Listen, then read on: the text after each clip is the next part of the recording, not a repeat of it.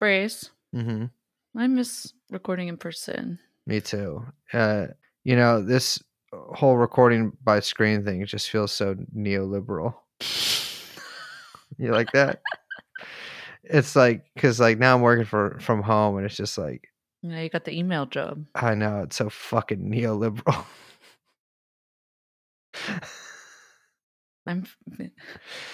Say it. Work got me feeling hella neoliberal Yeah, today. hell yeah. This work from home pussy got me feeling hella neoliberal. Jeffrey Epstein. Jeffrey Epstein. Jeffrey Epstein. Jeffrey Epstein. Come in. Jeffrey Epstein.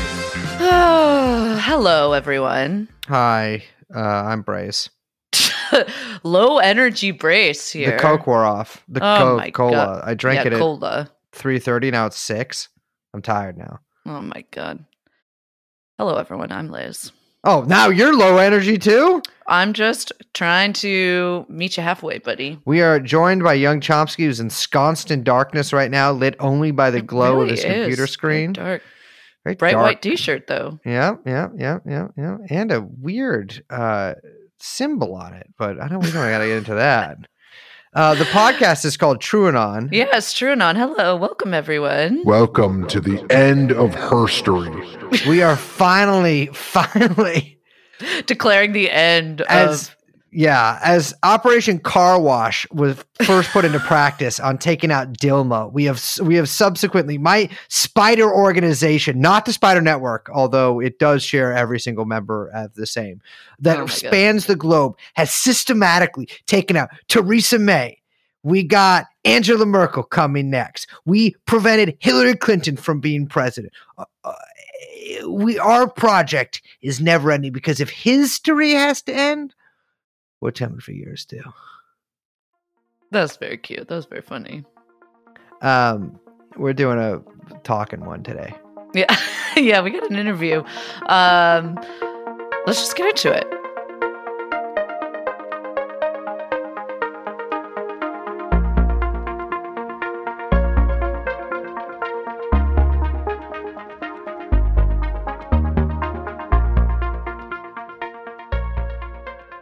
Having finally battered our way through columns of gyrating asses to loud, pulsating reggaeton music, which I assume is what people gyrate to down there. I'm not very well traveled. We have made it to what we call the Sao Paulo Forum 2, because due to time constraints, we couldn't come up with a different name, so we figured it would work too. Joining us at this forum, we have Alex, oh, God forgive me for what I'm about to say, Alex Hochuli, writer and research, I got a thumbs up for that, writer and researcher based in Sao Paulo, co-host of the Alpha Bunga Bunga Global Politics Podcast, and co-author of the forthcoming book, The End of History. This is the end of the beginning of the interview. Alex, what's happening, baby? Thank you for joining us. Could you repeat that? I couldn't hear you over the very loud reggaeton music in the background. It's just constant here. It's not even Brazilian music. It's imported, but they just do not stop playing it. I'm well, thank you. For those who can't see, there is like an Escher type image in the back of Alex of just butts on butts on butts on butts stacked. That bit is correct, actually, yeah. What a weird job we all have. Okay. Well, we have a lot to get into with you, including talking about not just your forthcoming book, like Brace mentioned, but a piece you have in American Affairs this month called The Brazilianization of the World. But before we get into that, because you're in Sao Paulo, I want to take this as an opportunity to kind of talk to you about what's going on down there. The last time we even kind of talked about Brazilian politics was a long time ago. We had Vince Bevins on the show, where we were sort of just talking about, what was like sort of the beginning of the Bolsonaro administration's reaction to COVID. And now sort of, I think we're almost like a year out from when we talked to Vince. And I mean, so much has happened, but also not so much has happened in that way with the state's response. It's been a pretty horrific to witness. I, I'm happy that you're doing well down there. What can you tell us about what's going on? I mean, it's just a slow bleed in the sense of both politically and socially in terms of the actual epidemic or pandemic. Yeah, that was about outdated to say epidemic. But the reality is that you have this terrible way in which you become accustomed to completely awful social conditions, so that we're now at, I think, 2,000 deaths per day across the country. So it's a country of 210 million, but nevertheless, that's a very high death rate. And that seems like, oh, things can go back to normal. Things are okay because we're not at 4,000 where we were about a month and a half ago. But if we cast our minds back to June last year, we were at 1,000, and that was a social catastrophe. So, it's just this ability of society to sadly kind of get on with things and just made itself to just a whole series of awfulness. And I mean, the worst of the crisis in Manaus, so which is like the capital city of Amazonas state, right smack bang in the middle of the Amazon, but it's a big city of 2 million people, where there are people dying in hospital hallways without enough oxygen. There was an oxygen shortage, and the government didn't really lift a finger to do anything to resolve that. And then you have the broader context of the federal government being still sort of denialist, or basically, I mean, its whole rhetoric is just diversionary as much as possible, and playing macho, pretending that the thing doesn't exist, or if you do care about getting ill, you're a bit of a pussy, or whatever it might be, right? So, I mean, we could obviously get into whether we think lockdown would be the right policy and how it should be approached or whatever, but the point is that the government has been utterly callous, deliberately so, in dealing with it. So it's been left up to state governors. And Brazil's a federal system. It's a bit like the US in that regard. But obviously they don't have the same capacities as the federal government do to deal with it. And you haven't really had any leadership from the federal government either. And the biggest crime of it all is the vaccination thing, because, you can take different positions on, how much social distancing can work, how much you should do lockdowns, what are the policies you should pursue, testing, blah, blah, blah, blah, blah, all that stuff. But everybody knows vaccination is the one thing that you can and must do. And there's actually now proof, not just insinuations or suggestions or allegations, but actual proof on paper that the government had multiple attempts to, or multiple offers to buy vaccines. So, for example, it was offered the Pfizer vaccine 3 times, and all 3 times it said, no, we're not interested. So, I mean, that's just criminal. And there's a congressional investigation on now looking into the government's mishandling of the COVID crisis. It's not clear it'll lead to anything. There's been a whole range of different congressional inquiries in the past that have led to nothing, ended in pizza, as I put it in the Brazilianization piece, which I can explain a bit, I guess, what that means a little bit.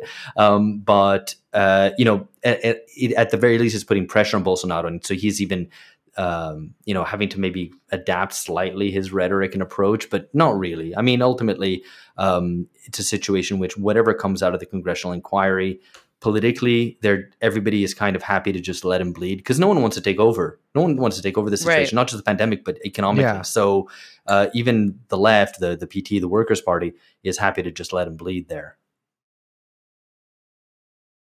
Yeah, I'm interested in what you think of the kind of the changing nature of the Bolsonaro regime. Elections are when, next year? Yeah, at the October 2022. Right? And he's still surprisingly popular, right? Yeah, it's something like 25%, 30% of support, something like that. It's his hardcore, which is probably not going to wither away. Right. I think what's been, at least to me, what's interesting is actually, well, a couple of things. Trying to follow what's going on there with the kind of like who is standing by him and who's kind of like standing down. It seems like there was a ton of military members who all kind of like exited recently, while some of his economic ministers are staying. And my understanding is that he's really activated the police as his wing, as opposed to the military, which is the sort of like, I think what people would historically think of as, in echoes of the dictatorship, the kind of like usual like strongman move. Yeah. But the federal police there seem like out of fucking control. Well, yeah, and it's not just the federal police, and in fact, it's probably even less the federal police than the military state the military police, which are under state Okay. command, right? And they're a complete militarized force. So the formation of troops of soldiers, right, as they're even called, is completely militarized and really brutal. So you have like huge numbers of police suicides, and as well as the more obvious fact that they kill a load of people. They run death squads, especially in Rio State, which is the worst of it. But it's by no means an exception in Brazil, and that is the hardcore of his base. But there's suggestions that especially lower ranks of the military are back him as well. So the military, the top brass, try to kind of distance themselves from him and try to cast themselves as sensible people who have the greater interests of the nation, who are not so divisive and so on. So they play that sort of card, but they're the ones still guaranteeing his regime. So it's not as if they can, somehow step away from that thing. He is also their baby. So there's that, but it's also, I think, important to recognize how the pillars of his support have changed. So he was elected on several pillars, and each ministry or the important ministries were handed out to kind of different bases of support for him. So you had the financial elite who were backing him and who have the economy super minister, who's been completely neutered now, right? Which shows in some way the way that he's lost even, Brazil's Wall Street, which is referred to by the metonym of Faria Lima, which is a kind of avenue in São Paulo. So he's lost them. You had the hardcore anti-corruption warriors who backed Sergio Moro, who's the lead investigating judge of the anti-corruption investigations. He quit the Bolsonaro administration, and so that has been sort of sloughed off. The evangelicals are still really hardcore with him, which is important, like a very important part of his base. And you've got the kind of crazy culture warriors, but that's not socially substantial, right? That's not like a mass base. That's just a bunch of wackos on the internet. So it's been withered down to the military and the police, but also to what's called in Brazil the Centrão, like the big center. And it's not the center at all. It's like the worst, old, corrupt, patrimonialist elites from various different states, and especially kind of smaller states and the more rural states, but not just, right? And he was elected saying, I'm going to do away with this, as it's called in Brazil, toma lá da cá, which is basically give a bit of give and take, horse trading, right? I'm not going to play this old congressional game of pork spending and whatever. Of course, he's been completely drawn back into that because he is a product of that. That's where he's from. He's from one of these dictatorship era parties. So that's basically what his support is now. And he's kind of in the pocket of the Centrão and having to hand out a lot of pork to keep them on side and stop him being impeached. I mean, he should have been impeached by now, and the reason he hasn't is just because he's been able to kind of, give handouts to his congressional supporters.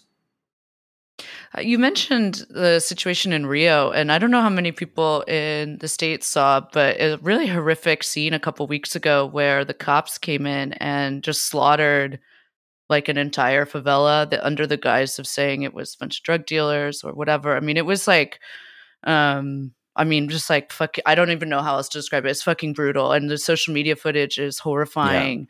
Yeah.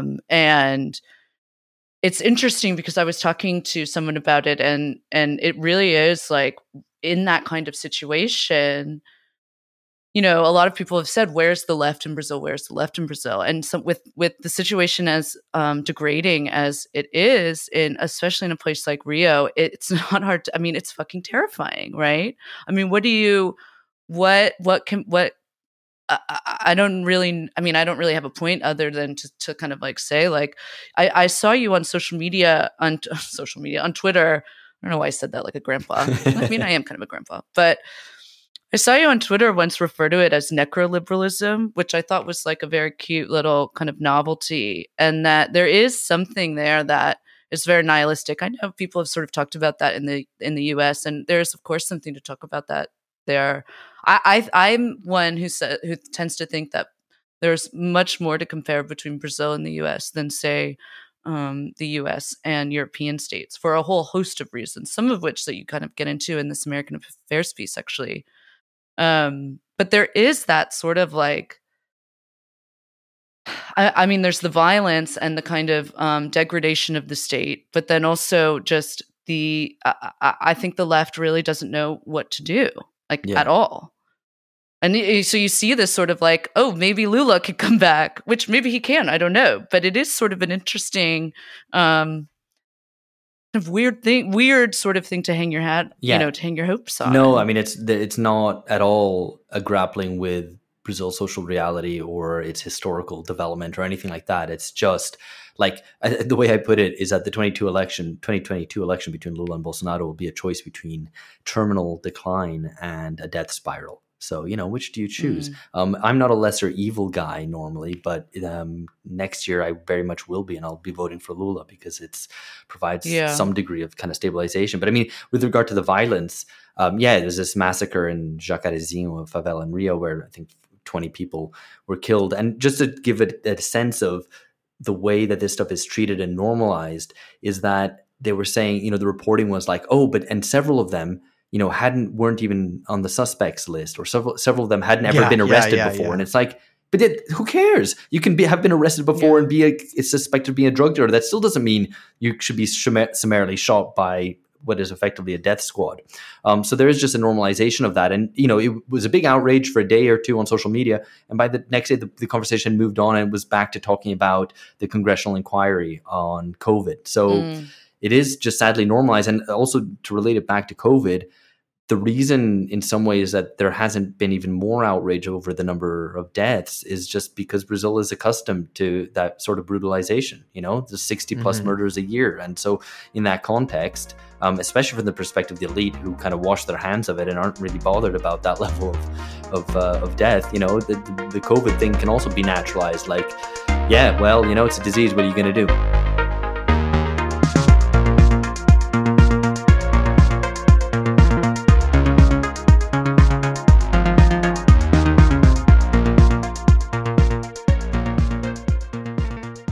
Well, I think that's a good segue into this, into your piece in American Affairs, the Brazilianization of the world. I don't know if people are familiar with this term, Brazilianization.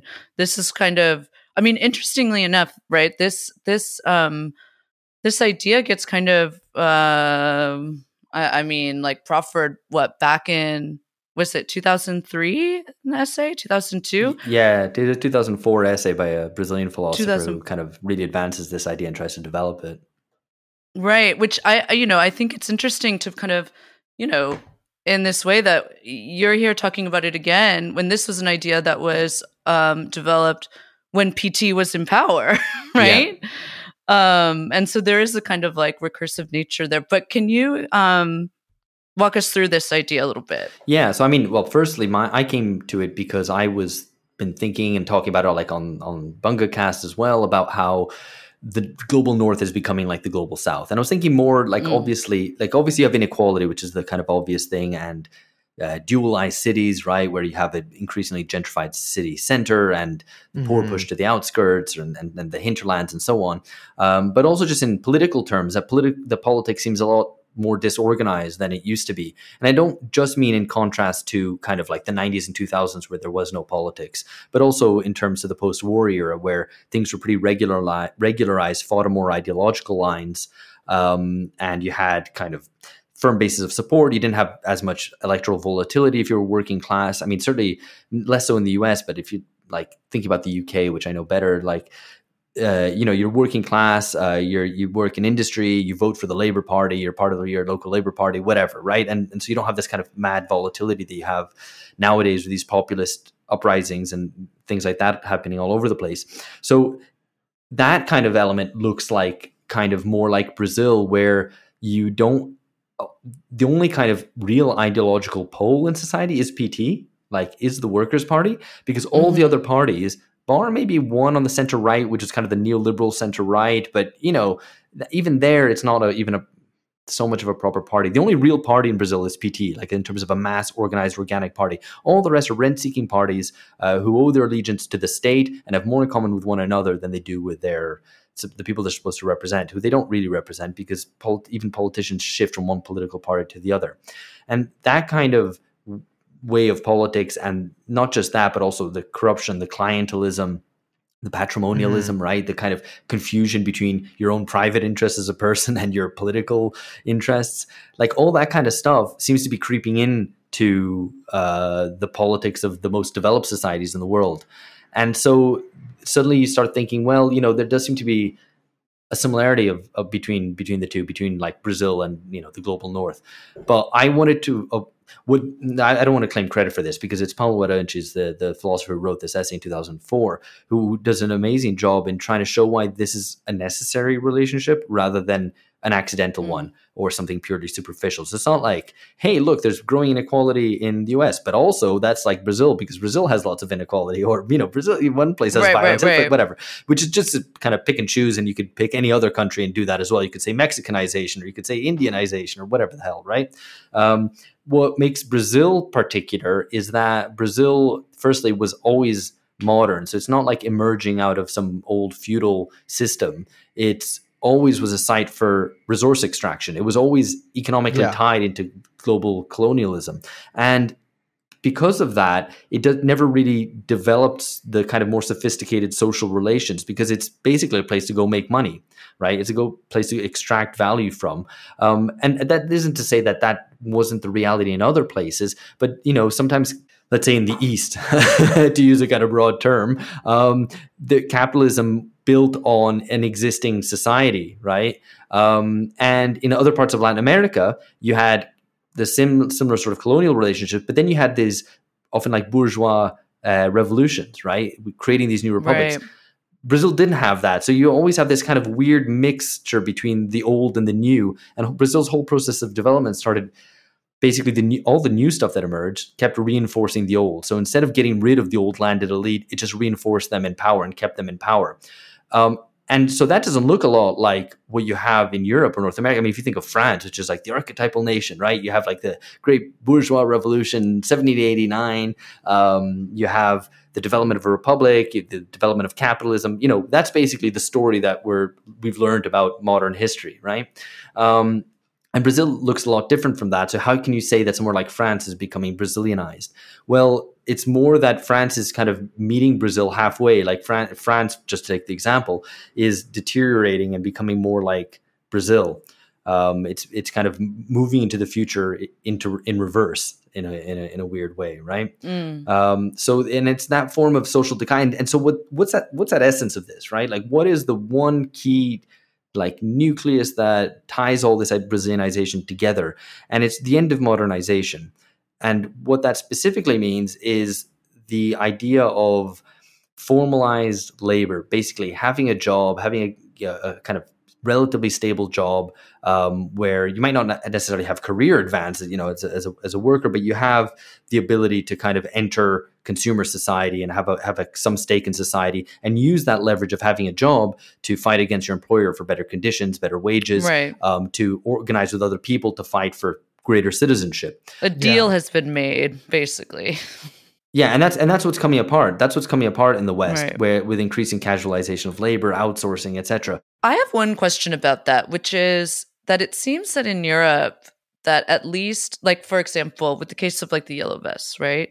It seems that, because we're talking about France, in that instance, there was, and the Yellow Vests were not successful. We can probably get into this more when we talk about the book, but it seems that, as the West tries these kind of more these sort of neoliberal reforms, or however we want to call them, more kind of degrading that kind of these like labor relations into kind of more precarious situations, that there is still a kind of historical legacy there that will fight back.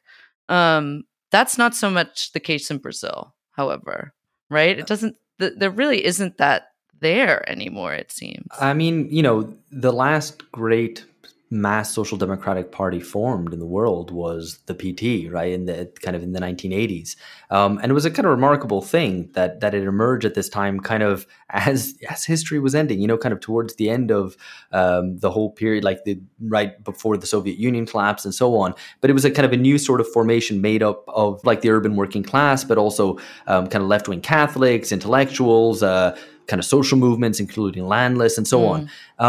And, there was a big move there, but it never really was successful in overturning the old order. So you had redemocratization, but the military dictatorship managed to kind of keep certain elements of continuity, both like the military police that we were talking about, like that's a perfect example, but also the kind of old, like local elites kind of remained in power as well, and were kind of inscribed in the constitution. So you get this mixed bag of this new constitution, which promises all sorts of social rights, which were won through struggle, but at the same time, you have the old structures sort of remain in place. And so you get this ambiguity or this sort of indeterminacy all the time in like as a sort of pattern in Brazilian history. I mean, that doesn't mean that there's no social struggle, but Brazil, like everywhere, has seen a decline in social struggle, in trade unions, in protests and movements and everything, right? So you do have things emerging, and you had like last year, you had like Uber Eats delivery drivers kind of unionizing and striking and stuff. So that, that's good. And that would be the new form of labor struggle that you would have, which would be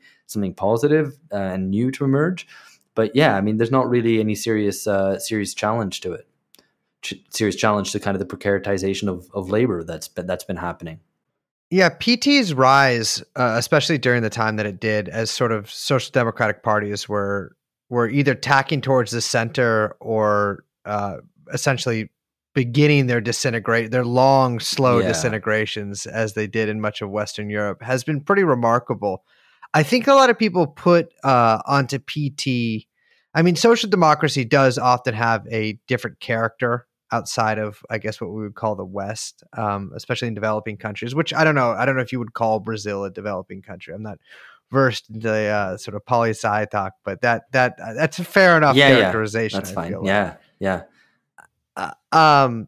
But they also seem to have been pretty affected by sort of the flattening of politics in the 90s and 2000s. And, like you said, they have a mass base, but there's almost no mass struggle anymore. So like we see with a lot of these parties is you see sometimes a base, sometimes a small base, sometimes a larger one, like in the case of PT, but there's no like eventual overturning of the system, like how social democratic parties originally started and, at least in words maintained up until like the 30s in a lot of cases, and sometimes longer if they were really fooling themselves. But with PT and a lot of these other parties is like, they're not trying to really overthrow the old system. They're trying to make these accommodations within it. And I think that's where you lead to the contradictions that eventually lead to the rise of a guy like Bolsonaro, or, getting in and out of government and stuff like this, because there is no like great revolutionary break with the past. And without that, I mean, you just sort of have the slow degradation of things. No, totally. I mean, obviously it's worth saying that European style social democracy would be a radical thing to have in Brazil, right? So let alone talks of socialism or post-capitalism or whatever, like that would still be a radical thing. But what's important to realize, and I think maybe admirers of PT, like in the US, for example, miss this too often, is that the period of like peak high neoliberalism, globalization, the end of history, etc., was governed by PT in Brazil. And it wasn't a radical break with it. What they did was manage it more effectively and in a slightly more fair way. The rich did very, very, very well under PT, and the poor did a little bit better than they used to do.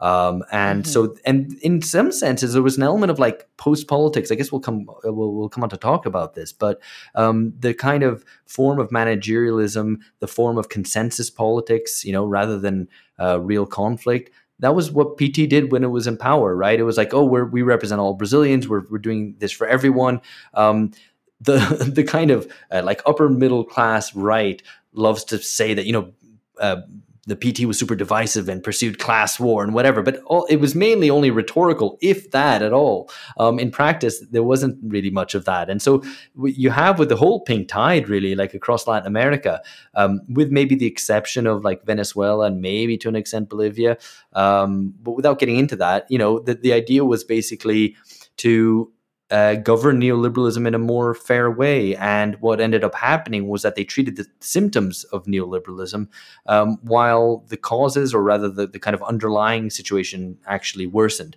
And it's worth noting that, I don't know if like listeners will remember this, the scene in the news, but in 2013, there was a huge explosion of protests, millions and millions of people all across the streets everywhere. And that was during a PT government. And the PT was not able to adapt to it, not able to incorporate their demands, really. They were kind of caught kind of sitting ducks, basically. And those demands were initially for like better healthcare, better education, and as I put it in the article, and maybe kind of too highfalutin terms, but a revolt against indeterminacy, a revolt against the sense that this is as good as it gets, but we'll just tolerate the old political system, which is corrupt, the sense that there's no real genuine progression, that, you know, lives got better materially, but in a very individualized consumerist fashion, which was great because working class families could afford a refrigerator and a TV for the first time in their lives, maybe send their kids to private university rather than public university. In Brazil, the public universities are free and better than the private universities generally. But you know, it was like inclusion through consumption, like as it was called, right? And so there wasn't really any significant transformation of the public sphere. The kind of public sphere kind of continued to deteriorate, even if people kind of got better off. And so there was this revolt against that, and that was a real mass explosion and a potentially revolutionary moment if only things had been different. Which is maybe, I don't know if that makes much sense to put it that way, but you know, if there had been the social organization there, just at the kind of grassroots level, that maybe that could have led to something revolutionary. Instead, what you ended up with actually was a really farcical denouement, which you can kind of trace it all the way to Bolsonaro. I'm not going to say that the 2013 protests were responsible for Bolsonaro. By no means is that true, but there's a sort of change or rather, put it this way, there was a massive delegitimation of the political system at that moment, and Brazil hasn't recovered from that. And Bolsonaro surfed that wave and took advantage of that, the fact that all the old parties were completely delegitimized. And so this guy can come in and say, hey, I'm against corruption. I'm not like that. I'm not like the old elite. I'm going to come in here all guns blazing, maybe literally, and clean this place up. Yeah, I mean, I think so. You mentioned the big word of the day, which is the title of your book, the end of history. So we should say, when you say the end of history, should we just really quickly get out of the way what we're talking about when we say that? Yeah, because this is like a very, you know, contested idea, even, or, you know, it's like one of those things that people say, but maybe is not totally representative of Fukuyama's actual claims that he was making in the book. So maybe we should kind of like lay out what we're talking about here. Yeah. So, I mean, obviously the end of history, Fukuyama's idea of it was that there would be no real challenge to the prevailing order of liberal democracy. Liberal democracy would be the final form of human government, as he put it, right? And so that was the kind of be all and end all. And that doesn't mean that there would be no more events, right? That like history shouldn't be understood as just events, like stuff happening. Like there would still be coups and uprisings and various different things happening around the world, but that there would be no systemic alternative. There wasn't the Soviet Union, however decrepit it was by the end, going, yeah, but there's still the possibility of socialism. There's at least an alternative, if not necessarily a superior alternative. At least there was something else there. And that was just taken as read. And as the Soviet Union disappeared from the face of the earth, you didn't really anymore have a sense that things could really be fundamentally different. So it was either liberal democracy or, I don't know, maybe what you've got in North Korea or Syria or Iraq. And so these places are places which are, you know, obviously terrible, and either will have to become liberal democracies slowly, or they'll have to be bombed into it, or maybe just forgotten and thrown onto the dustbin of history. But basically everyone's going to become a liberal democracy. And if you're not doing that, what the fuck else are you doing, right? And even the left in the West didn't really believe that anything could change. You know, you have the anti-globalization movement, which is a mixed bag, but the protests were mainly, I think, kind of carnivalesque expressions, which didn't really cohere in any significant way, didn't really challenge power in any significant way. And so that's the end of history. It's a deadening kind of situation politically, where there isn't really any belief that anything could genuinely change, and there's no real big idea about what a kind of different world could look like. I mean, that's a world that I grew up in. I think that's a world that you guys grew up in, and you kind of remember just there being nothing going on. And, you know, there's moments where you get excited. There's a big anti-Iraq war protest. You know, you might get excited about that. But it doesn't seem to lead anywhere. And if anything, anytime that there's an explosion of kind of left-wing energy or alternative energy, it just seems to be completely absorbed and recuperated by the powers that be, by the establishment, by capitalism, however you want to put it. I mean, no, I absolutely with that. Like my whole life, I've kind of grown up there's no alternative, right? I was born in 1989, which was the beginning of the worst 3-year period in human history, when the East fell, and so my whole life I've basically grown up not really having a, not to sound like some guy who's submitting an essay to the gray zone or whatever, but like there's no multipolarity there, right? Like there's like you got American sort of liberal democracy style capitalism on one hand, and then you got whatever you want to call it, but capitalist. Well, no, there's let's say liberal democracy in China too, or new democracy rather, because they have those small like 8 constituent parties, or not constituent rather, but there's 8 other parties in the Chinese. No, but even then, people thought that China would become liberal too. China would become liberal democracy too. Okay, there was Tiananmen Square, but they'll get there eventually, right? Exactly. Yeah. But like even then, like there's no real like system alternative. There's only sort of gradations or variations. And I think that has like a probably quantifiable, but as far as I can tell, unquantified so far, psychological effect on people that leads to, even if you profess to believe in, revolutionary politics, or even like social democratic or democratic socialist or whatever politics, you don't really believe anything's going to happen. I mean, I've talked to a lot of like, people who would call themselves revolutionaries in my lifetime, and like, you can't get too serious about it because you don't actually believe it's going to happen, because there's nothing for you internationally to sort of like hang on to, right? I mean, there's these sort of small islands, in the just sea of capital, Cuba and kind of stuff like that. But like, there's no sort of revolutionary alternative or even like system alternative, really. I mean, now it's like you see a lot of people on the left just point to England as the way things should be better. Like, look, they have all these sort of programs in England. Man, I used to live in like, Utopian, and then I moved to Brazil. That was a bad move, maybe. If only you knew. Yeah, shit. Exactly. Yeah. But I mean, even that, and so I think people's politics, no matter what they sort of gussy them up as, I think are a big reflection of that, myself included, is that like, your politics are, no matter what you've read or profess to believe, they're also reflective of the world you grew up in and the world that you live in. And that's the world that we live in. And so we do get to, I think what one of the terms you use in here in the book is called anti-politics, which I'll ask you to elaborate on, because while I have several pages of notes on it, I use the R word judiciously throughout, and I assume that you will not. I mean, I can if you want to. Will that make it spicier? Maybe I should try to find a way to incorporate that into the. Right. So yeah, as you say, like you're growing up, and it's kind of boring, the scene. There isn't really anything seems to be moving, and if you're interested in politics, if you happen to be one of these weirdos who was interested in politics instead of just pursuing their life like a normal person, you're just waiting for something to come along, and nothing really happens.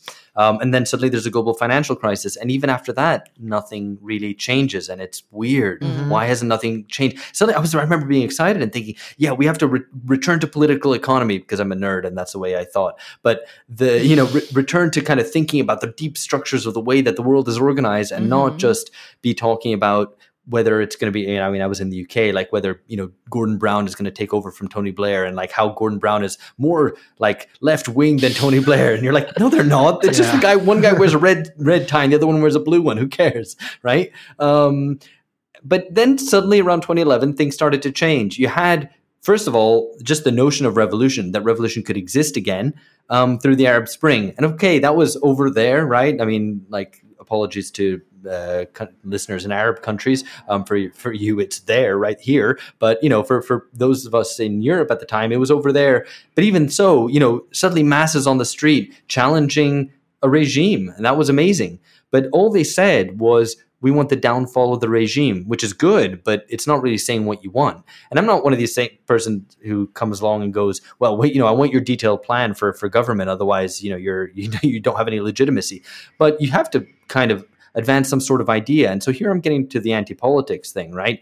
That there's a denunciation of the establishment, of the way that things run, and which tries to polarize things and tries to make things contested again, and not fold things into the consensus politics that you had in the 90s and 2000s, which is what I call post politics. It's well, not just me, but I mean, it's called post politics in the sense that it's a foreclosure of political contestation, right? So it's the idea that everything is wrapped up in consensus, rhetorically as well as in reality, and the responsibility for serious decisions about how the economy runs, for example, how, who gets what, basically, which is the real essence of politics, is relegated to maybe the central bank or to quangos or to supranational organizations like the EU or whatever. And so politics is taken out of people's hands. And as a consequence, no one goes to vote anymore, right? You could get declining voter participation, declining membership of political parties,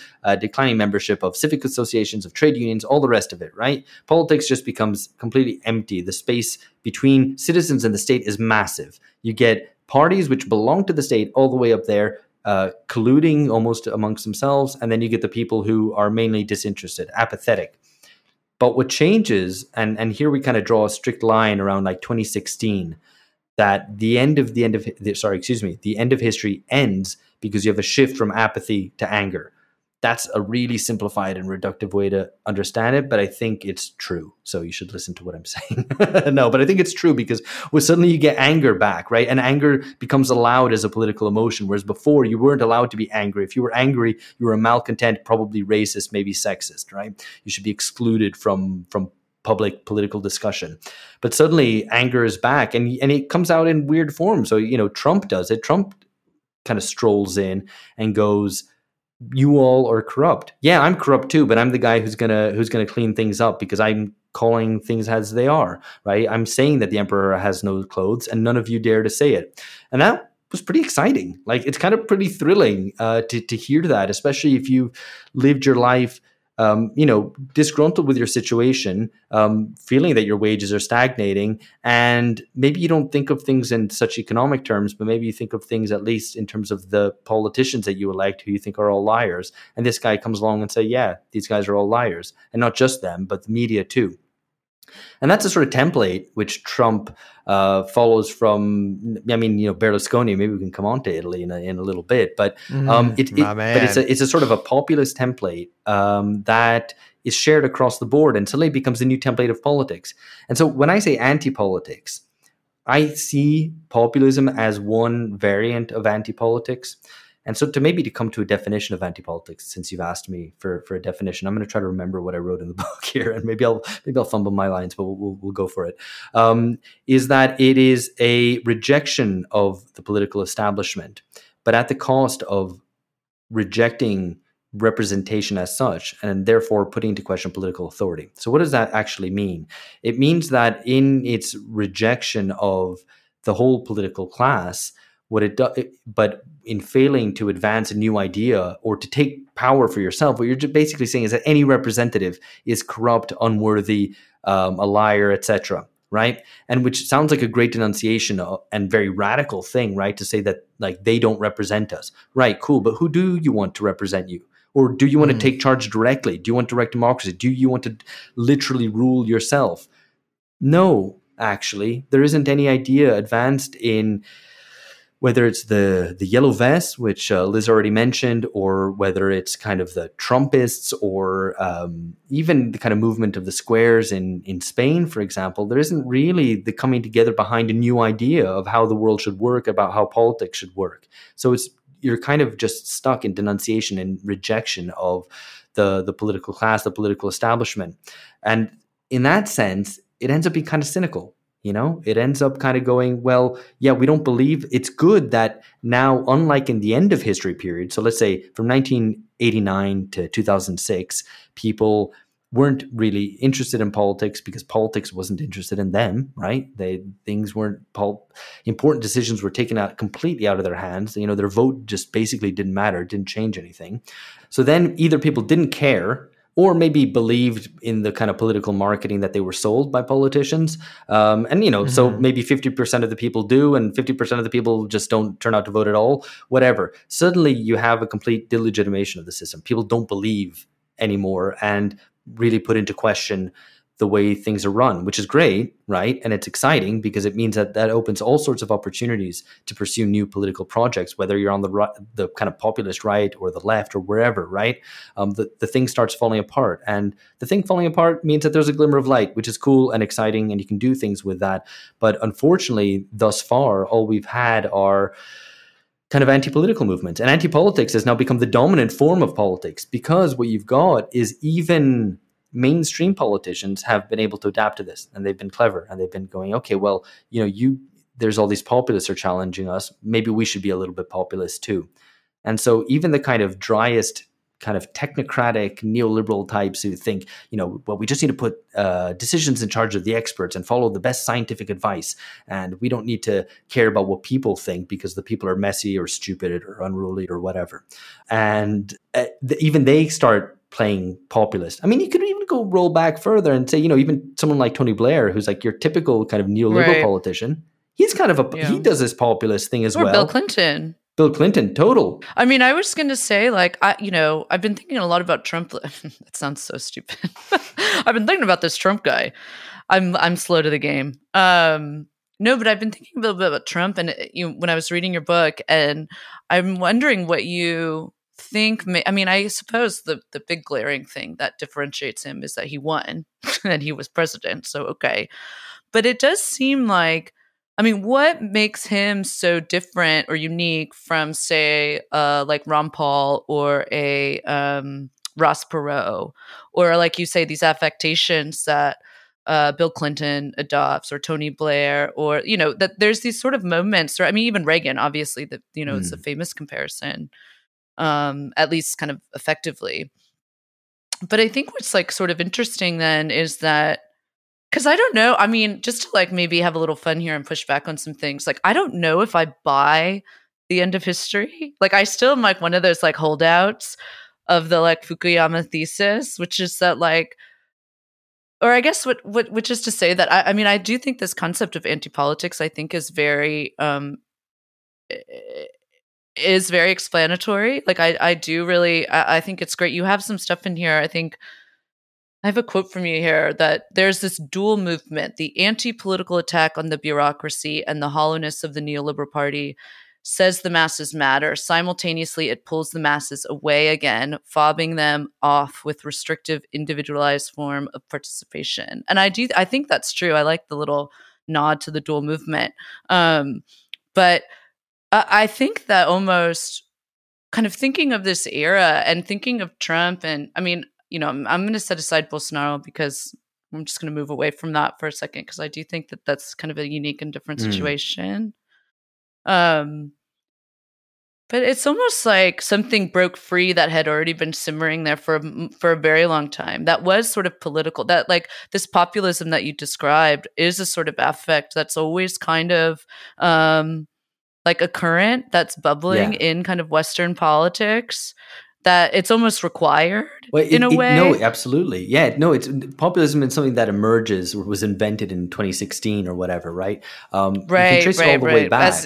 As for everyone to talk about at university seminars. No, exactly. Oh my God, populism's emerged. Shit, we need to like clamp this down because get Chantal Mouffe on the line. Right, yeah.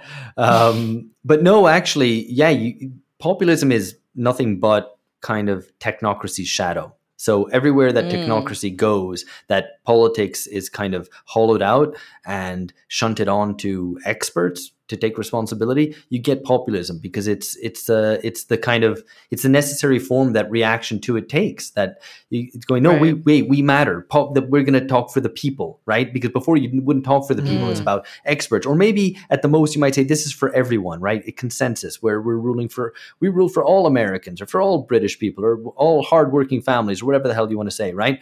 Even there, actually, kind of the hardworking families thing is itself maybe a bit of a populist construction. But anyway, I guess that kind of proves my point that you can't just be, or there's very few entirely dry managerial technocrats. They always have to adopt a little bit of the populist language. Otherwise, they wouldn't win, right? No one wants it, because pure outright elitism is not possible in our contemporary society. And that's a good thing, by the way. But I mean, you can't just be an outright elitist. So you need to be a bit of a populist. But I think what happens is that, one, populism doesn't win explicitly because it has lots of moments, but is never really able to change the order in any significant way. Rather, the order adapts to populism and incorporates it. So what you get now, I mean, this is a term used by Christopher Bickerton, with techno-populism, right? Which is a fusion of the two. And if you want to roll back a bit, Berlusconi, and the reason Berlusconi is so important to understanding the end of history and why he's an avatar, he and Italy probably are an avatar of the end of history, is because he's the guy who does technopopulism before anybody else. So he's the successful businessman who is going to bring in efficiency and dynamism, which he knows from the private sector because he's a successful, TV, media, advertising guy, right? Owns a football handsome club. Fella too, successful with the ladies. So your namesake, your podcast namesake, by the way. Yeah, well, so so he's this efficient kind of technocratic manager who's not interested in the old left versus right kind of stuff. He's not interested in the old ideas of tradition, for example, nor is he interested in solidarity. Certainly not. He's just a guy who's saying, hey, you go out and do your own thing, make your life for yourself. Just like me, you can become like me. I'm the successful guy with my white shirt unbuttoned to the belly button, getting all the chicks and great, right? I'm an ordinary guy, but I'm naked newscaster. Yeah, I'm an ordinary guy, but I'm also really special, and that's a play that it's something that he's always played with, and other people have adopted that. I mean, Gaddafi did that well. Gaddafi did it well. A friend of Berlusconi's, of course, and Trump. Trump is just a pale imitation of Berlusconi. So. He does that, but at the same time, he's also this populist guy. I mean, along the lines of what I've just been saying, personalizes politics, says this is all about me and my image, plays to the crowd of saying, hey, you ordinary Italians, you're just like me. Forget all the eggheads and the intellectuals and whatever. Screw what they're saying. I'm letting you be who you want to be. Don't worry about civic duties. Don't worry about being a better person. Just be be yourself. Go after what you want. And so that's technopopulism right there. And he's the essence of it. And he does it earlier and better than anybody else. And everyone else is just an imitator.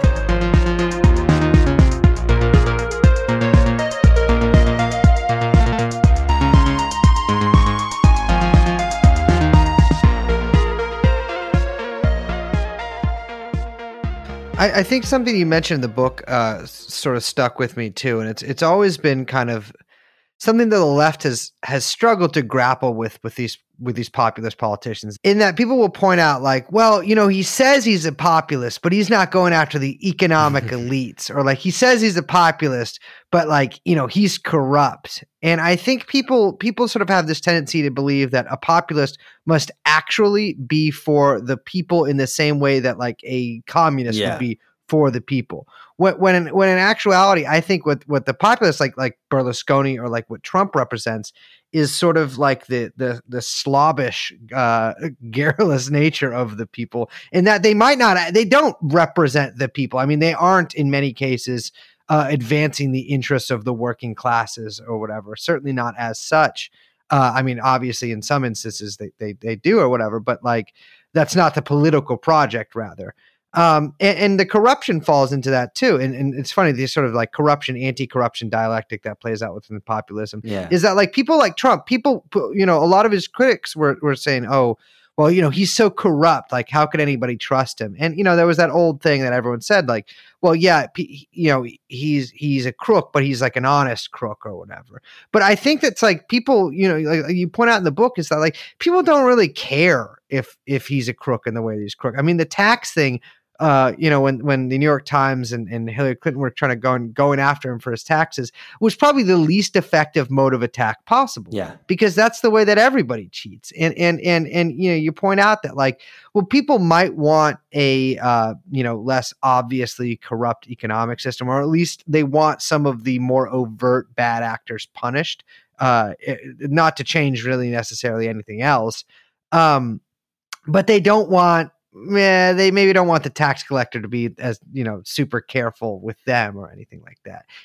That's going a little too far, and I think that sort of that connection that that working and sort of middle class people make with the populist politicians is really important, and I think that's something that the left fails to grapple with. I have never fell for the populist bullshit that a lot of people.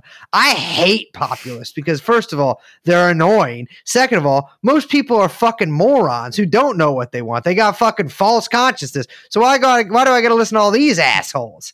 But Berlusconi, I mean, he is such a prototypical kind of guy, and I think we're going to see a lot more of him, a lot more versions of him. I think the thing you bring up about the kind of like, you know, speaking for the people of the people or whatever, the like populist affectation, I think that's so important because I think what people mistake is like, well, no, he is speaking for a segment of the people, or like, that's why I found, you know, I really liked in the book when you bring up the case of En Marche and Macron, the kind of like, kind of incredible, a certain sect of the kind of upper middle class populist, I guess I would say, and who's done, you know, a phenomenal job at kind of coalescing, I would say, the kind of liberal reactionary segments of the middle and upper class of France, and of course of the Eurozone itself.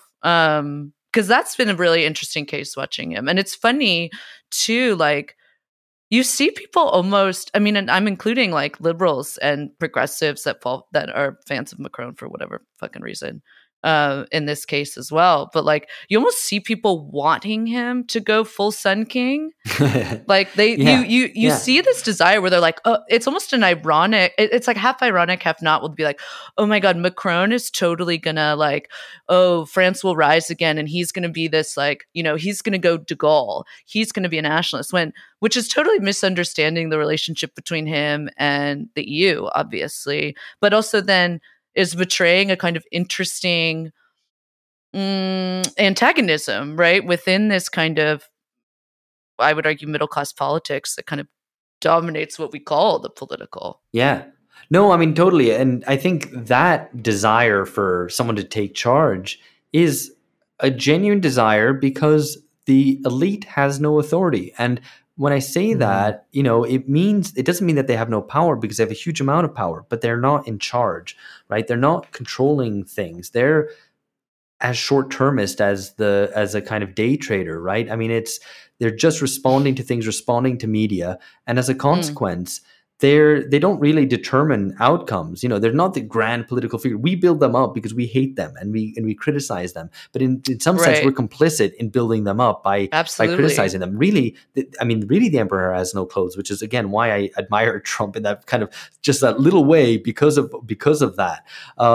And he like lets you in on the joke, and he knows he's letting you in on the joke, exactly. And you know he's letting you in on the joke, and so there's like a little wink, nod there. Exactly, and especially because, and to refer a little bit back to what Race was saying a bit earlier, is that, you know, this populism stuff works not on an economic level because it's not really about economics, in part because the economy hasn't been politicized, and there isn't, you know, someone saying, hey, what about socialism instead, right? So it works on a political level. And by political, I don't mean just like Congress and parties and elections and all that stuff, but about the very question of authority, right? Who's in charge and who gets to choose how things are ordered. And people are sick of the kind of hollow authority of politicians, of neoliberal politicians who say, you know, basically, no, this can't be done, right? So any kind of demand that's made is like, no, we can't because we've got to follow the rules. No, we can't because, you know, the EU says we can't, or because globalization says we can't, or whatever, right? And people kind of go, but you're meant to be in charge, and you promise these things, and then you say you can't do things. And this is part of the reason why immigration is such a fraught debate. And without getting into the details of it, I think it acts as a sort of metaphor for like politicians say, you know, we're going to maybe limit immigration, and then they don't. Right. And they say, no, we can't. And this is especially in the EU. And they say, no, we can't because we have treaties signed and whatever. And for a lot of people, immigration acts as a cipher for lack of popular control of politics. And it's like, wait, if you can't even control the borders, what do you control? You guys are just a bunch of liars. Right. And so I'm in favor of a liberal immigration policy, but but I recognize that immigration becomes this hugely important fraught thing because it's like a symbol of loss of control, right? And that's the reality of of the end of history. The difference, I guess, to return to the theme about the end of history, is that people start saying something about it, right? That people start challenging that sense of drift, that sense that things aren't in control, and actually demanding that someone take charge, right?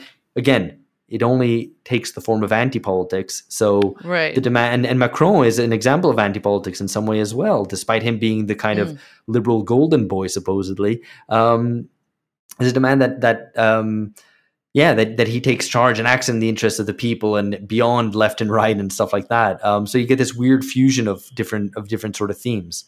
What do you think this form would look like that isn't anti-political? I guess maybe that's a big question. Yeah, and it'd be easy just to be like it's into a question socialism. about classes, I think. Yeah, no, I mean, it would be easy to be like socialism, but I think maybe that might be the wrong way to think about it, maybe. And so I'm going to retract that answer, because I think the thing is one about, again, to return to the theme of authority, is that we need to say that we want to take charge, we want to rule ourselves, right? And not just be about getting things done for us by the state, by one wing of the state or the other or whatever, but about no longer kind of remaining in this position of denunciating the elite, building them up as if they're gods who don't give us what is our due, and like railing against the gods, shouting at heaven, but instead being able to say, no, we want to rule ourselves, right? We want greater democracy and a greater say. Now that's really vague, so maybe that doesn't entirely answer your question, but at least it's not just a purely negative reaction against the elite, saying they don't represent us. That we have to be willing to say, no, we want representative. We want to represent ourselves. We want to actually rule. I think what's I'm just thinking out loud as we're talking about this, but it's interesting to bring this back to the beginning when you were saying about this crisis in Brazil with PT in 2013 and the protests and how it didn't go anywhere, but there was a shot, right? It felt like there was this window that was missed. And I think what's interesting is that you say we, what I would push back on is, and for all of us to think about, it's who is the we, right? When we speak for we, who are we talking about? When we say the elites, who are we talking about, right? And in the case of PT, it was that there was this kind of managed sort of liberal, like you say, end of history technocracy, this sort of a management style of governance that was decaying in a lot of ways, decaying away. And it felt like there was from below a challenge to that kind of managed middle class rule. And that I would say that if there is a shot to get out of anti-politics, a shot to kind of illuminate, you talk about dissensus a lot in the book, to illuminate a kind of moment of dissensus, to kind of have a break, that it's going to be against the political classes or the kind of politics that emerges out of the classes that really manage the kind of dynamics between this sort of populist reaction to anti-populist, to post-populist or post-politics, that are kind of all, as you read in the book, since the end of history, this sort of dynamic system in and of itself, right? Yeah, I mean, I think if I get you correctly, that what we have is a real lack of belief in any sort of intermediaries. And that's why people aren't also members of political parties, for example, because you don't trust them. And so what you end up with things like, to take an example that we discuss in the book, the 5-Star Movement in Italy, right? Which is just pure, it's most pure populist. If you want to know an example of populist anti-politics, the 5-Star is it, right? And it starts with a kind of, with this V-Day, which is fafanculo, go fuck yourself day, which just says fuck you to the politicians, which it seems really adolescent, and that's kind of what it is. And it forms into this digital party where your members are able to vote on stuff, but you don't really have, party chapters, and you don't have cadres formed, and you don't have like all the kind of intermediary forms of organization because people don't believe in that anymore. And so what you end up with is this kind of this demagogic sort of politics where you've got this leader who is like this super hyper leader up there who you put all your faith and belief into, which is kind of ironic because we're not meant to believe in politicians anymore. And yet we might only put our belief temporarily in these populist leaders. And there's nothing in between, right? And so you don't owe your allegiance to the party, and you don't have any real commitment to it, and there's not really any cost of opting out or to come out of things, which is why politics has this sort of pop-up feel to it, where you can join a crowd, you can maybe join this political party, but you don't really have to pay dues, perhaps, so there's no financial commitment, which actually means that you're genuinely committed to something, and it means something, and there's a long-term binding element to it, not forever, but that it means that you've actually, put your money where your mouth is, right? And that's kind of what politics has become. So because you can opt out so easily, your joining doesn't really mean that much. And that's what you have with these populist leaders. And you had it to a certain extent with Jeremy Corbyn and Bernie Sanders, where there wasn't really much belief in the party. It's certainly not in the US, right? It's just this guy, this kind of nice granddad figure who's like part of the system, but suddenly we think that it isn't part of the system, or, maybe it's just the best of a bad bunch. And we put all our hopes in it. And I kind of see this now, even with people still kind of worshiping Bernie Sanders. And, I was a fan of his. I think he, I liked some of his speeches, and I thought he was better than the alternatives. But, to still be banging on about Bernie is a little bit sad. It's a little bit cringe, because you're not talking about our party. You're talking about this old dude, who's like been a senator for ages. And that is, I think, in a weird way, a reflection of anti-politics in its own way. And that maybe that doesn't make sense, because anti-politics is meant to be all about how you don't believe in politicians anymore and you denounce them.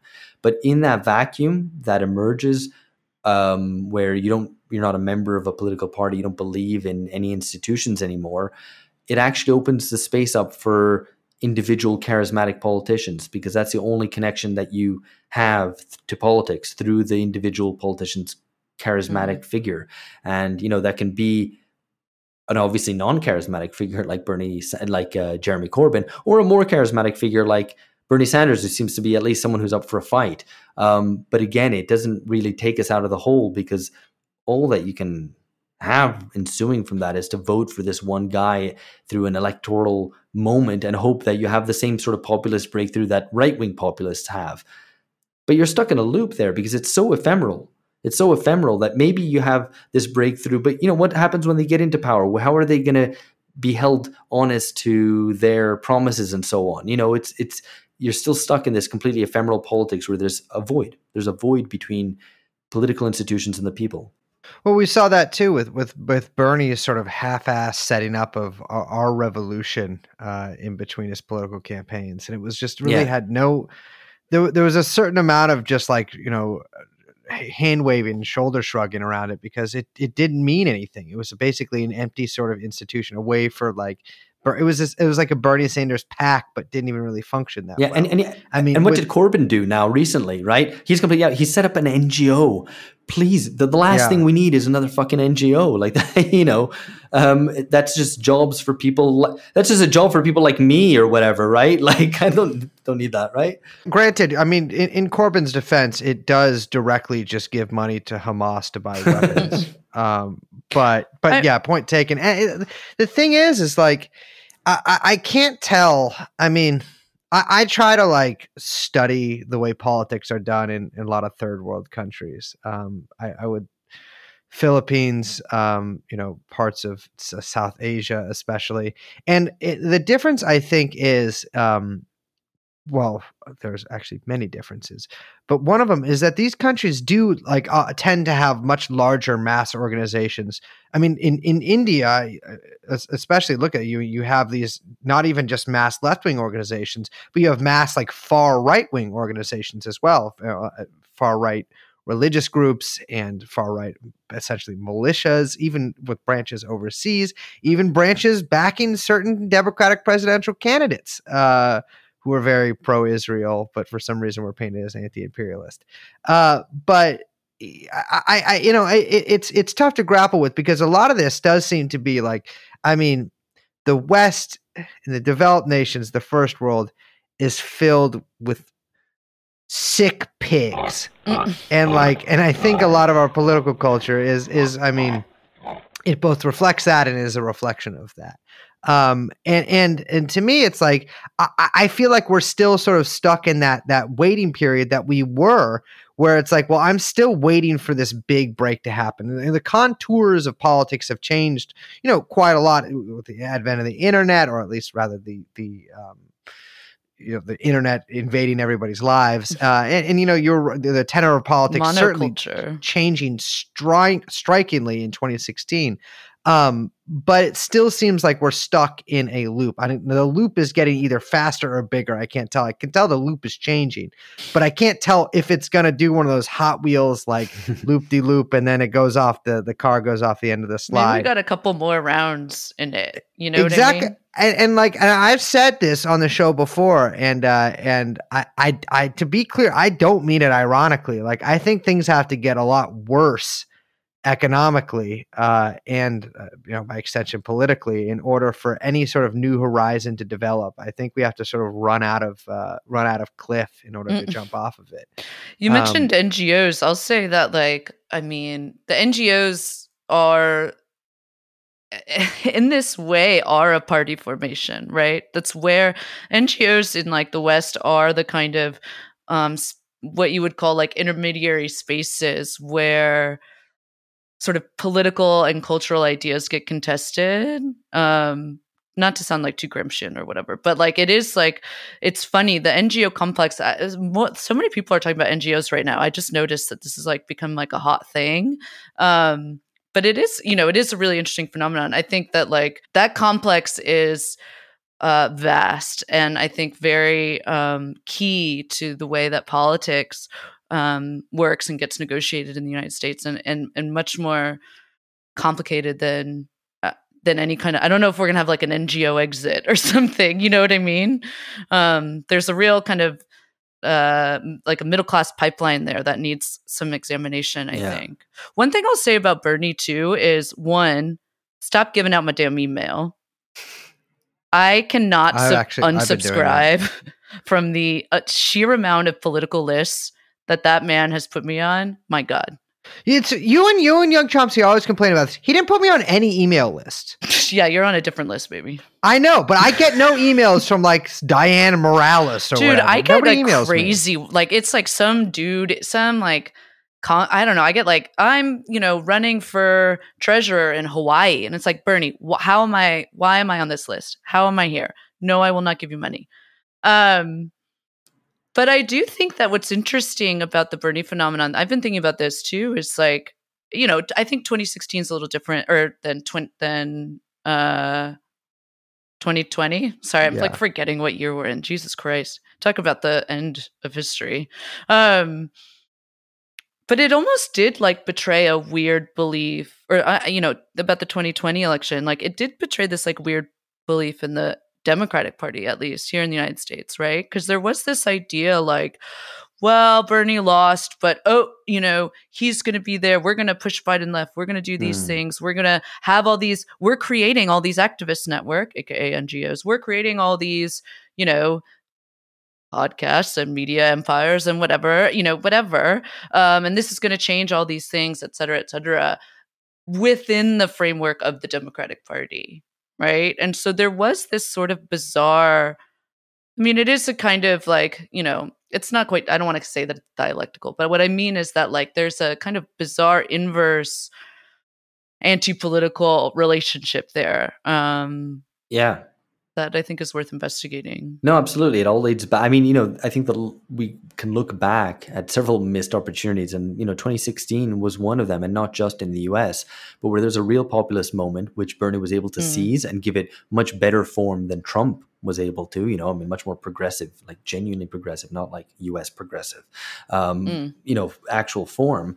And by the time 2020 comes around, that has been lost because he's been already much more absorbed into the usual Democrat way of doing things, and played in, I think, to the anti-Trump thing, which means that you need a safe pair of hands and whatever. Maybe not to recap that argument, because you guys have probably, I'm sure, discussed this and whatever. But I think you can see the same thing even in the UK, where most left-wing people were given up on the Labour Party, right? And then Jeremy Corbyn comes around and thinks and shows that maybe you can transform this party. And there, unlike in the US, it's a membership organization. You had a huge increase in membership. That seemed exciting. Suddenly the masses are back in politics. Cool, great thing, right? That's an advance. Now that it's been kicked out, now that, Corbynism has been completely defeated, there's still people talking about the Labour Party on the left as if that's that's your political north, as if like that's the thing to, and it's like, you were meant to have given up. And okay, cool. I think the Corbyn thing maybe was worth trying, but he completely screwed it with backing a second referendum. Saw that defeat in the polls in 2019, and turned his back on the people, and faced the consequences for that. And now the Labour Party is an increasingly middle class, educated party. Of the metropolises, and Metropoli. Yeah, thank you. And core, and has no future. I mean, it's facing the same process of degeneration of social democratic parties that the French Socialist Party, the Dutch Socialist Party, the Greeks, etc., have all gone through.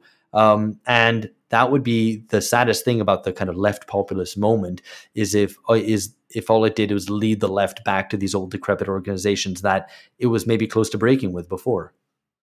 Well, I mean, look at the great betrayal in Greece of Syriza not leaving the European Union. I mean I feel like we've seen ever since that happened just variations of that decision one way or the other, where these left wingers, they get up to this precipice and then they look down and they're like, oh, my bad. Like I'm going to walk away and in fact surrender. And that right there, that's a perfect example. I'm glad you said that, because that's the perfect example of what I was talking about before in maybe two abstract terms, so I couldn't give it really concrete form, but about the lack of political authority, right? That is exactly the moment that you need leadership, where you can't just do this populist thing like, oh, what do the people want? Well, actually you can, because the people said out. The people voted against the memorandum. Clearly. Now, that just means reject the memorandum. And then, kind of the series of leadership says, yes, but that doesn't actually mean leave the EU. No, there's a clear confrontation there. If you're voting against a memorandum, that means you will have to leave the euro and leave the EU probably. You need to force that confrontation. And what is your job as a politician, as a leader? It is to show people and explain to people what the consequences of this will be. Yes, it will mean immediate hardship and it will be difficult, but we will lead the people out of this and to the possibility of at least building our own future and being responsible for the way our society looks, because the alternative is to go back and being completely dependent and having other people determine affairs for us. And that's the moment that you need to seize political authority and not remain as this kind of leftist denunciating those in power, going, oh yeah, but the EU were too powerful for us and we couldn't do anything and we were all lost. They're too powerful. No, this is the moment where you have to seize power. And that was a complete treason. And you're right. I think that is the key moment. It's hard then to also then get mad at the people for rejecting them. Yeah, right. No, absolutely. Like, I just think, I don't know, that entire saga is very heartbreaking. Yeah, I mean that's the problem. I mean, if you get down to it, you got all these fancy words to talk about politics. The real thing is, a lot of people are just fucking pussies. And I'll tell you what, the B-man was in charge of Greece right then, I'd say, bye-bye, have fun. Oh, you can't go to Mykonos anymore then, you fucking Germans. No disrespect. Well, you're not German. Disrespect to the I'll be real with you. Just let's be disrespectful to the Germans. Yeah, they deserve some disrespect. They deserve some. I mean, I'll tell you what. They're still you want to talk haven't about answered a middle class World populism, by the way? Let's talk about the Greens in Germany. I mean, we are a pedophile podcast, so that's. Whoa! I was invited on false terms. No, anti-pedophile podcast. Okay. Anti-pedophile podcast. Yeah. Sorry, recent change in management. Anti-political, anti-pedophile podcast. Well, here's the thing. I saw someone tweet, and not to ever start a sentence like that, but I have to because that is what happened. A couple of weeks ago, that there's like a weird thing where everybody for some reason just thinks their country's Green Party sucks and like Green parties in other countries are good. Yeah, and always. That got me thinking. Everyone thinks the European Green parties are like these like socialist parties, basically. Ironically, the American Green Party, as fucking cuckoo bananas as it is probably the most left-wing Green Party in the world. Yeah, I don't even know about it, but yeah, I remember that tweet. It was like Julia Damphouse who tweeted that, and I thought it was brilliant. Yeah, because everyone's like, yeah, but maybe these greens are all right. I mean, yeah, they're not great, but maybe they are in some ways the most like degenerate aspect of the establishment, and like have nothing to offer people whatsoever. And their growth now, like in Germany, is literally just grabbing all the kind of basically liberals who maybe want to have a social conscience and drawing them in. And so it just acts as a repository of the collapse of the Social Democrats, for example.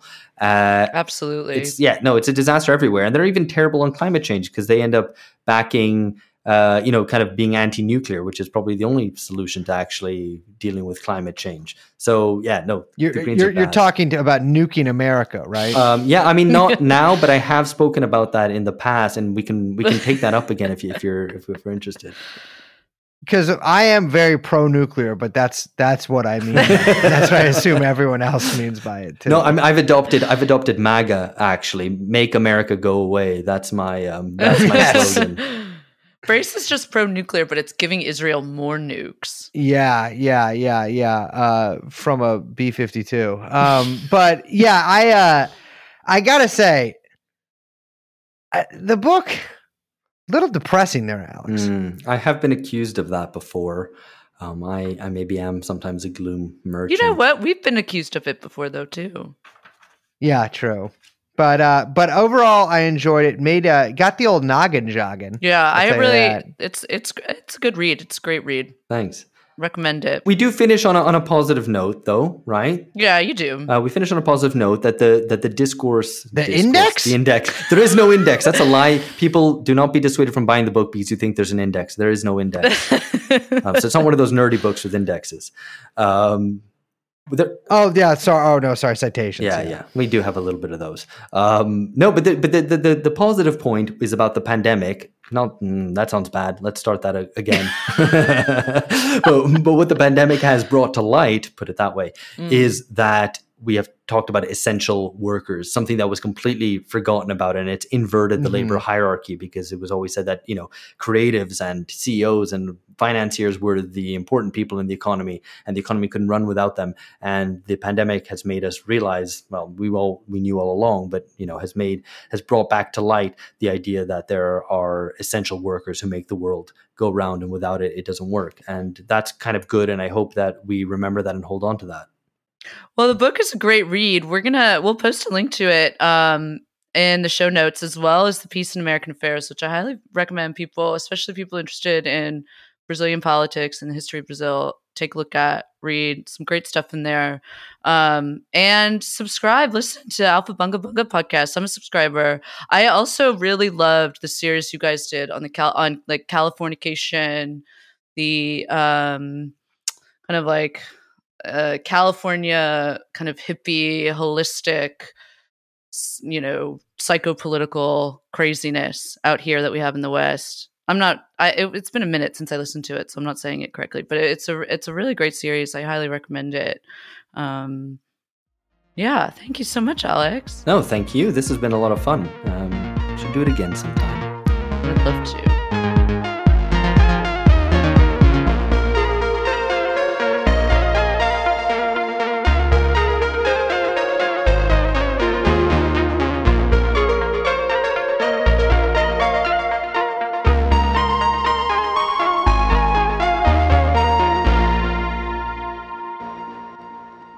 Outro. Welcome to the outro. This is the outro of the podcast.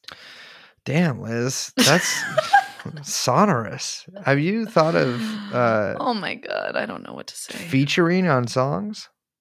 Listeners, we've tried intros about 4 times now. I don't fucking want to do it. This is the second time we've tried an outro, so I went with the jingle. Can we just do a new structure for our podcast? I'm sick of it. No. Can we start with the intro or whatever, like the song? No, you got to do the thing, and then the intro, and then outro. Then this is the outro. Welcome to the outro. Now I feel like I'm in a loop, and this is never going to end. Yeah, just putting my foot down. I'm putting my fucking foot down.